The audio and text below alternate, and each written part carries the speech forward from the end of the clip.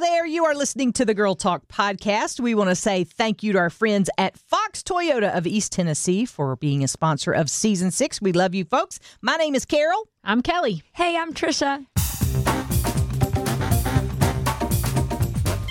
A lot of people will see the title of this podcast and maybe think it's political, but that's not where we're going, okay? So I want to start by reading this quick little thing from this book called With One Cry, A Renewed Challenge to Pray for America by a guy named David Butts. He said this: home teams have the fans and the noise. We all know what it's like to be the home team, right? Yeah. Yep. Almost everyone in the stands is cheering for the home team.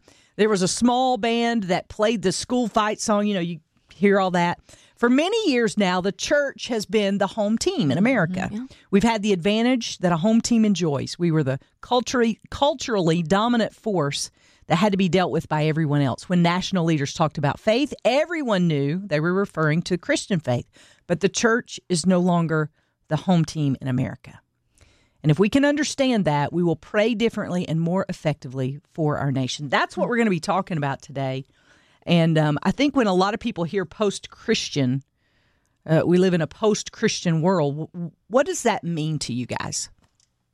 I think very similar to what you just said. Yeah, that we're no longer, it's no longer the home team. I think when we were growing up, and even 10 years ago, pretty much everybody we knew went to church. Yeah. Everybody we knew, we were coming from the same perspective, right. The same, at least, starting point. We may have divergent opinions or divergent values once we got from the starting point, but we were still at the same starting point. Yeah. Mm-hmm. Yeah. For me, it just is a sense of easiness. It's easy. Yeah, sure. Go to church, you get allowances for church. Oh, there's nothing scheduled on Sunday. Things, it's easy to go with the flow. You don't have to kind of fight your way to get to any place where you're going to be worshiping God. You're not out of the ordinary.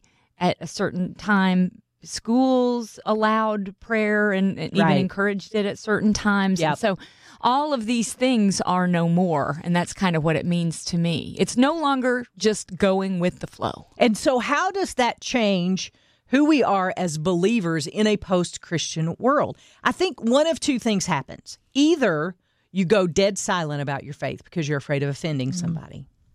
Or you make it your job to offend everybody.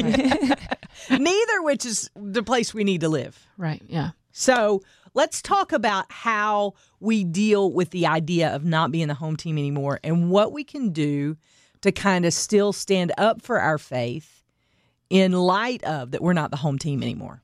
I think one thing we have to remember is that not everybody knows who Jesus is anymore. That's so true. That they really don't have that basic foundation. And in many ways, that may be a good thing. Right. That they're not coming to the table with these preconceived ideas of who Jesus was. They just don't know. And so it's almost like we've got a third world country or a brand new set of people to go and minister to who've never heard the word of God before. Yeah. And it's interesting you should mention that because I was talking to a girl last night. And she said, she was getting baptized, and I said, "Are you new to the faith, or have you been a believer a long time?" She said, "Well, I grew up in what I would call a Christian home, but I learned some very untrue things about God early on in my life." And I was like intrigued that she used those words because I think that those who haven't grown up in church, who maybe grew up in some other even religion and come with no preconceived ideas about who God is, it's easier to explain Jesus to them than it is people who have some kind of religious baggage and kind of you have to unlearn those things and then relearn the truth, Mm-hmm. So I think that is true. But growing up here in the Bible Belt, I've grown up here. You've been here your whole life, right? My whole life. You just across the mountain in Kingsport. So yeah, you've Growing been here. Up, yeah. Bible Belt kind of girls. It's sometimes more difficult to unlearn the untrue things about God that we kind of picked up along the way. Maybe nobody stood in front of us at Sunday school and taught that, but we grew up with that perception of this is who God is, and then actually to seek out the truth for ourselves and understand who God is, and that being two very different things. When I think back about my grandparents' generation, that generation, when they said they were Christians, they were Christians. They actually went to church. They were in church, twice a week, sometimes 3 times a week, and very faithful. Yeah. Then the next generation said they were Christians, but didn't actually go to church, and so they didn't necessarily have their lives align with true biblical values. It was, my parents were Christians, and so I'm a Christian. Sure, grandfathered in. Yes, I'm grandfathered into the faith, and so there's a lot of people in this generation now who grew up in a quote unquote Christian home that never really saw those values played out because those parents didn't really know how to play those values out. I think.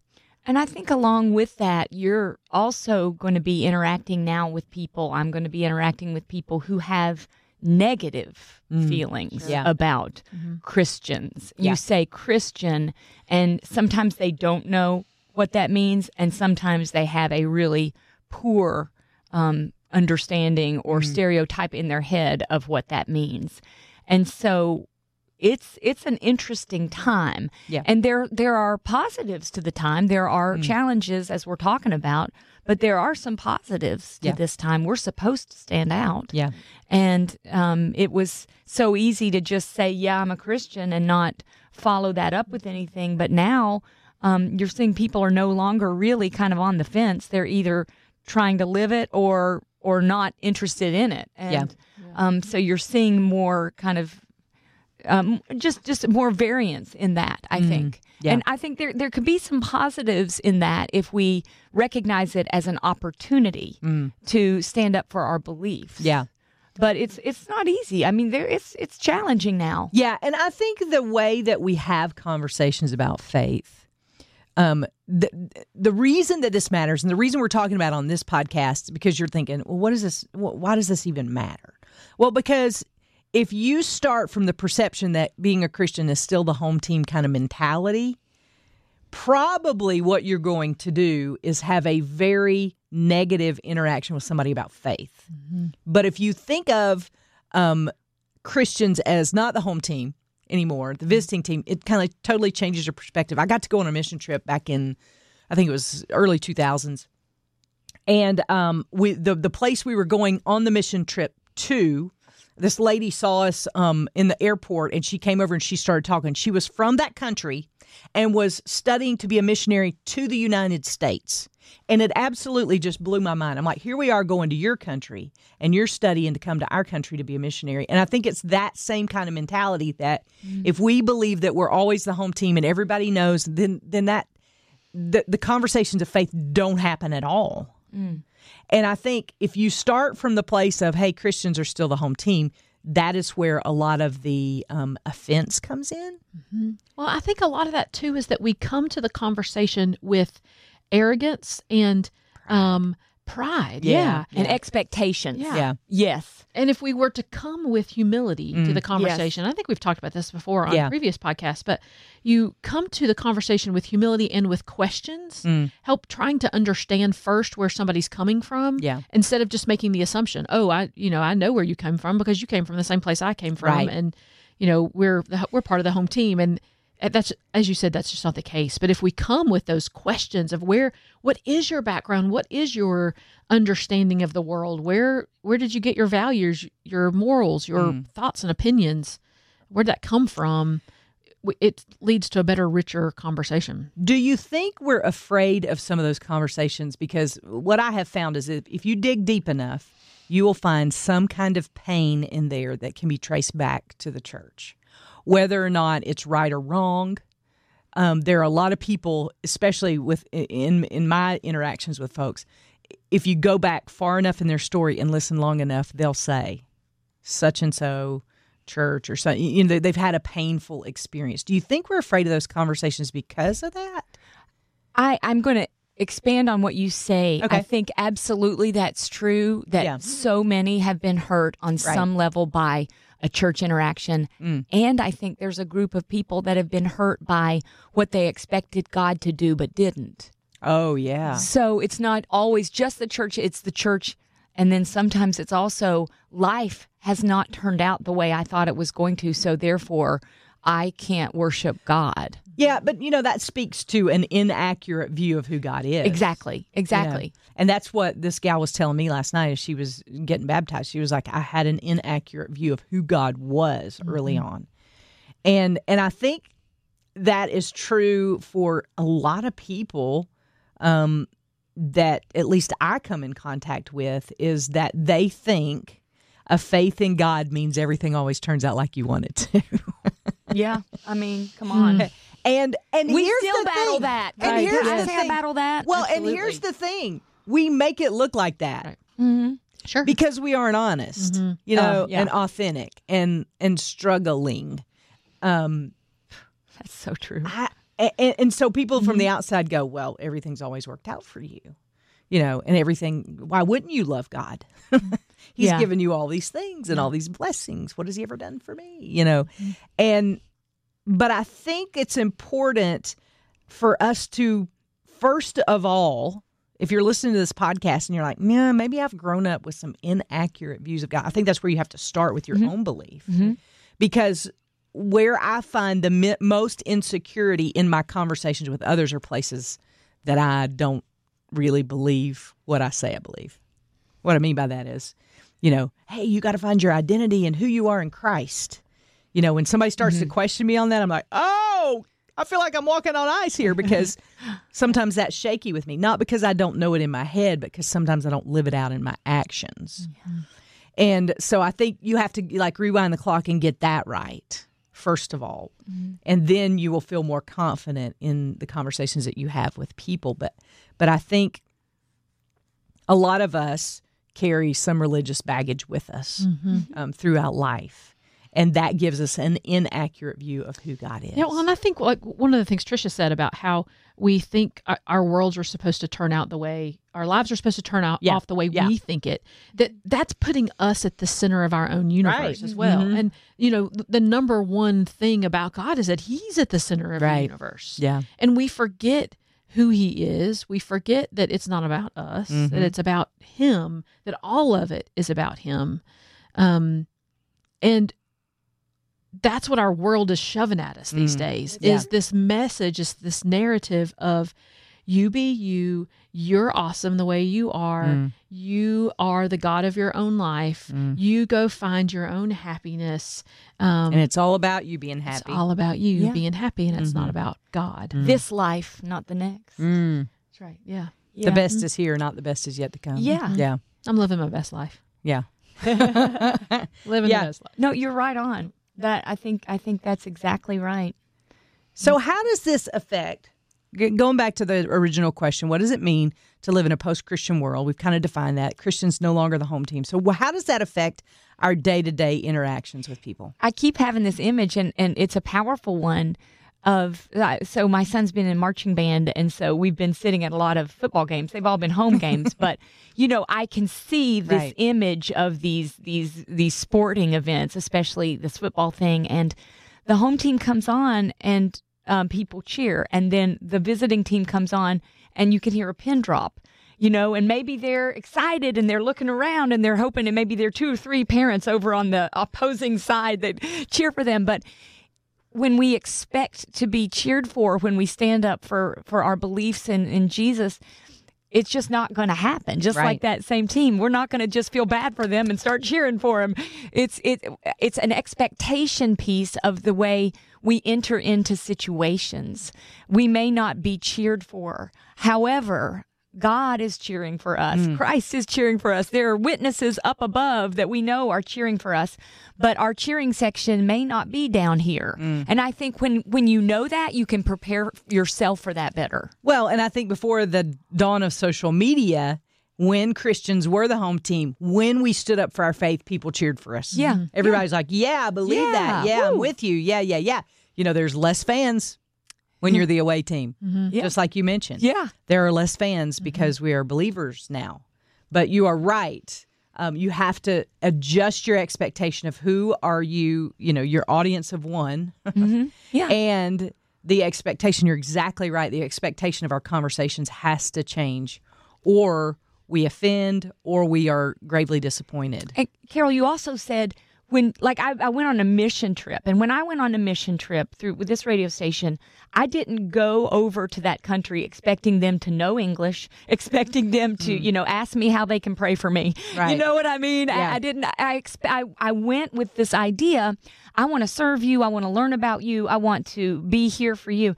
And I think too much of the time when I'm expecting people to kind of be okay with where I am, it's the wrong idea. I need to be serving instead of waiting to be served. And that's a good image, too, of if you've ever gone on a trip, even if it's not a missions trip, but you've gone maybe to volunteer at a soup kitchen or you've done some kind of thing. You're not going there to be served. You're going there to serve. Right. And that's kind of the same mentality of the away team. Yes. Yes. I think one of the other things to answer your question, too, about the what does it look like to live in a post-Christian world, we have a lot of non-biblical truths coming at us as biblical truths. That one of the things we have to do as believers is know what the Word of God says. That we've got to be able to counteract the half-truths, which are still full lies, even if they're half-truths, they're still lies. Yeah. That the enemy's twisting and using people to twist. And one of the things I think about is that there's even some Christian denominations that still preach that there's all kinds of ways to get to God. Yeah.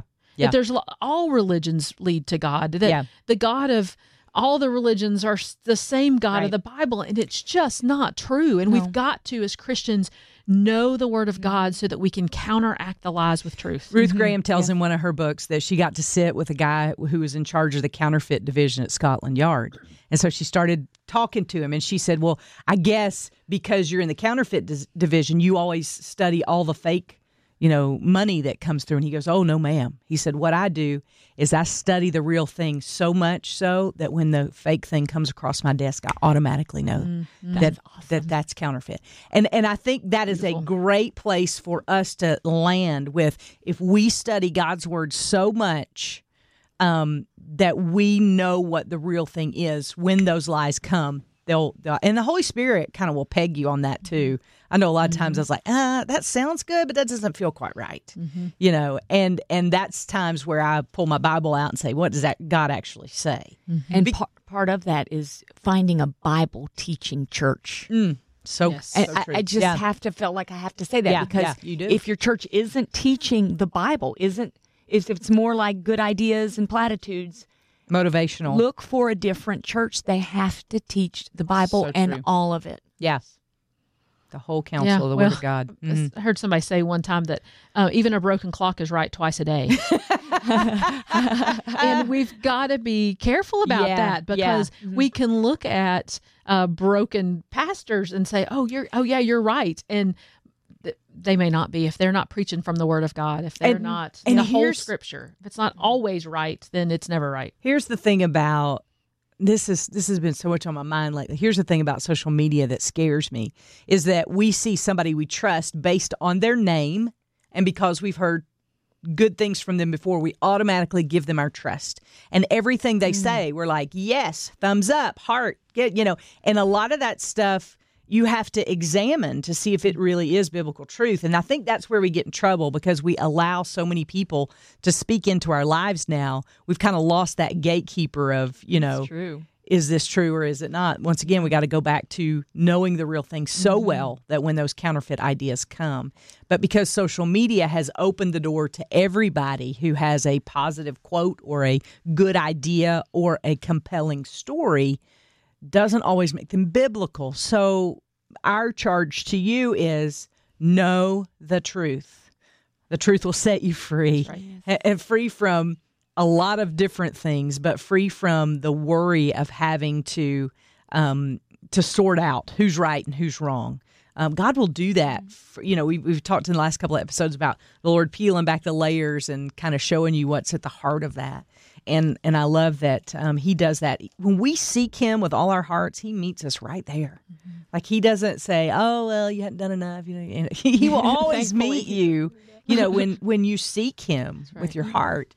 And so that would be one of the things that I want you to take away from this podcast is know God's Word. You will never, never, never, never, never, never, never go wrong spending more time in God's Word. That's right.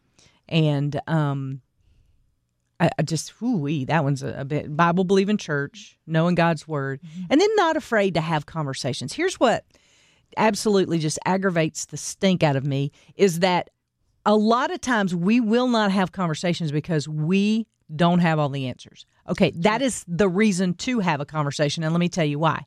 Because if you have all the answers, that's pride. And you're a terrible savior. I love you, but you're a terrible savior. And I am too. I know that because for most of my life, I was like, I don't want to share my faith because I don't know all the answers. Well, okay. It's okay to say that. None of us do. Even Bible scholars get stumped every once in a while. Right. And so if you are honest enough to say, because here's what that does. It tells the other person, okay, I can ask questions, number one. Number two, I don't have to know all the answers to believe. That's right. Right? Mm-hmm. This is a walk of faith. That's right. We walk by faith, not by sight. There's answers we will never know. Answers we will never know until we see Jesus face to face. And it gives them permission. It gives them an open door to kind of stick their foot in and test out the waters. And I also get so frustrated when people are like, I shared my story, and Jesus needs to be the hero of the story, by the way. Because if you're still the hero, that might be why they didn't come to Christ, because you didn't make him the hero. You're still the hero. You're a terrible savior again. I love you, but you're a terrible savior. So I think Jesus has to be the hero. But one thing people don't do is share their story, and then they get frustrated because people don't come to Christ. Well, it's not up to you. I will never forget. A friend of mine said, "Hey, Carol, it's not up to you." And I was like, you're right. But we don't share because we feel defeated when people don't come to Christ, when that's not our job. That's right. Yep. Our job is to be faithful and open our mouths to share the gospel message. Not Scripture says, "Go and tell." Right. Our life, what's happened so far. Go tell. Go tell. Go tell. Go tell. So on the mountain. Go. I'm sorry. I felt like I got kind of on a soapbox there. It's good. I do that a lot here on this It's a fun podcast. soapbox to be on. This is a good place for that. I love it. I love. We're figuring it out together. We are, and if you have comments, questions, things that you would like to ask, we are always open. We love hearing from you.